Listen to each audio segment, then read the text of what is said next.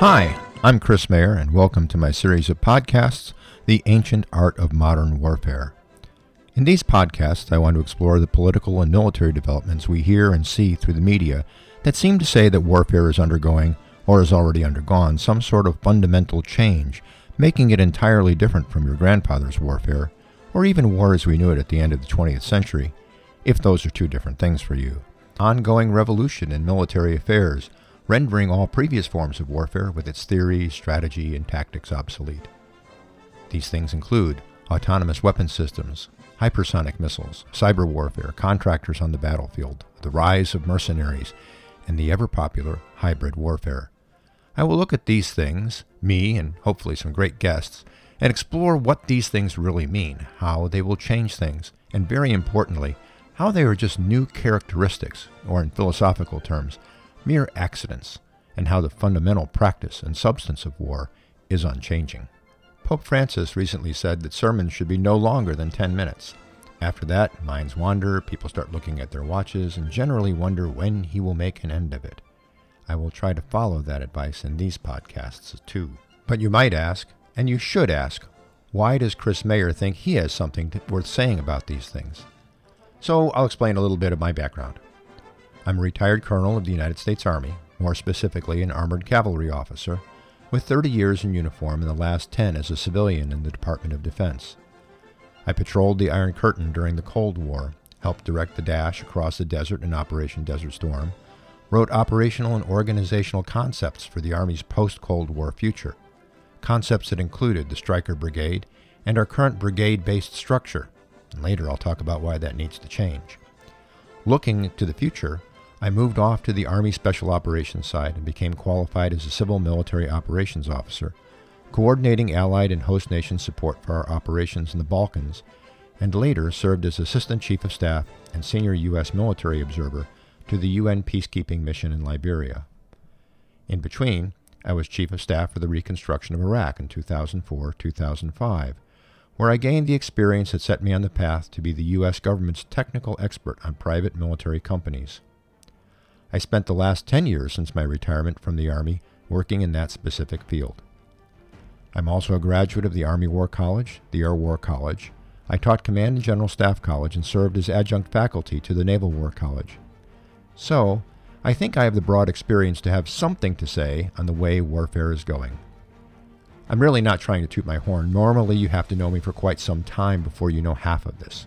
However, you need to know that the person recording these podcasts has at least as much on the ball about these things as some of the cable media military experts, without, I hope, the political slant. I promise not to slam or endorse any political leader or party in these podcasts. But let's begin. Imagine yourself a very safe observer of a battle about to begin in the Middle East. For most of the day, you have been watching a force of about 500 men with tanks, armored personnel carriers, artillery, and mortars prepare to launch an assault to take a petroleum facility deep in the desert. Their intelligence indicates that the defenders are few in number and likely to break and run in the face of a determined attack. At about 10 p.m., well past the last glimmers of daylight, the force moves out from the village it has been using to hide its presence and preparations. In the dark, the attack moves slowly over the open ground covered by mortar and artillery fire directed against the defensive positions of the petroleum facility. After about a half hour, the force comes within direct fire range of the installation. To the surprise of the attackers, the defenders do not break and run, but return fire with discipline and precision. It slows but does not stop the attack.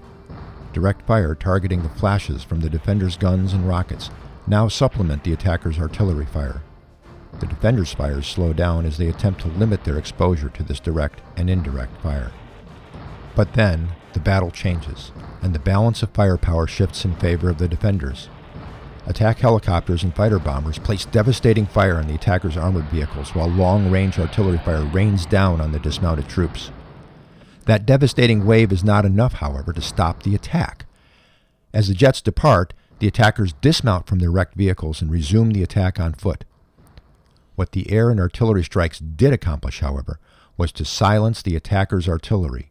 This allowed a handful of troops to reinforce the defenders. More importantly, they brought more ammunition. As the dismounted attackers close with the defenders' forward positions, a second wave of strike aircraft appear, putting a violent end to the attack. Amazingly, there were no deaths among the defenders and only one wounded. When daylight came, however, there were several hundred dead attackers in the kill zone, along with the burnt-out hulks of all of their armored vehicles. So far, this scene seems to differ little from many of the others that have played out in the Middle East over the last 70 years. It is, however, an example of how much the face of battle has changed in those 70 years. It also shows that, no matter how much certain features change, the fundamentals of war remain the same. So, what was different about this particular battle? What made this battle seem to challenge notions of conventional warfare? After all, it was not unlike previous battles in the Middle East, some of the more intense battles of Vietnam or Korea, or even some battles of the Second World War. So what was new? Well, to begin, what brought this particular engagement of the night of the 7th and 8th of February 2018 to the world's attention was that many of the dead, and by some estimates hundreds of the dead, were Russians, and about 36 of the defenders were U.S. military. That would be alarming enough. Making this even more noteworthy was that the Russians were actually civilians from a private military company known as the Wagner Group. Wagner is the best known of several Russian-affiliated private military companies active in various hotspots of the world today. They operate without official mandate, direct involvement of, or attribution to the Russian government, but their activities clearly support Russian national interests. Mostly, except sometimes they don't. The defenders' advantage were the other part of what made this fight different. Most of the defenders were not part of a national armed force either. They were members of a militia formed to free their homeland of ISIS control, the self-named Islamic State in Syria. Most were Kurdish, with a reputation for not running from a fight. Both sides were, essentially, non-state armed groups fighting on behalf of the interests of foreign powers. Something else that made this fight different was that the U.S. and Russian military forces communicated with each other before and during the fight. The U.S. forces told the Russians that they saw the force preparing for an attack, warned them not to attack, and once the attack started, asked them to withdraw before releasing the airstrikes. Throughout this, the Russian military denied any knowledge of the attack. Welcome to modern warfare, a battle that could have unfolded similarly at any time over the last 75 years, yet with aspects completely unlike anything we are accustomed to in conventional warfare. This is an introduction to what I hope these podcasts will be about. In these podcasts, I want to discuss these and other aspects of modern battle, how it's changing and how it's eternal. These changes include the apparent privatization of war, the possible loss of the state monopoly of violence, and what that means. Should we be concerned about it? If so, why? And what can we do about it? I will start next week, the next 10 minutes, with an introduction to these modern mercenaries being used by Russia and how they are changing the security situation. I think it'll be interesting and provide a jumping off point for other discussion on how war is always old and ever new. Thank you.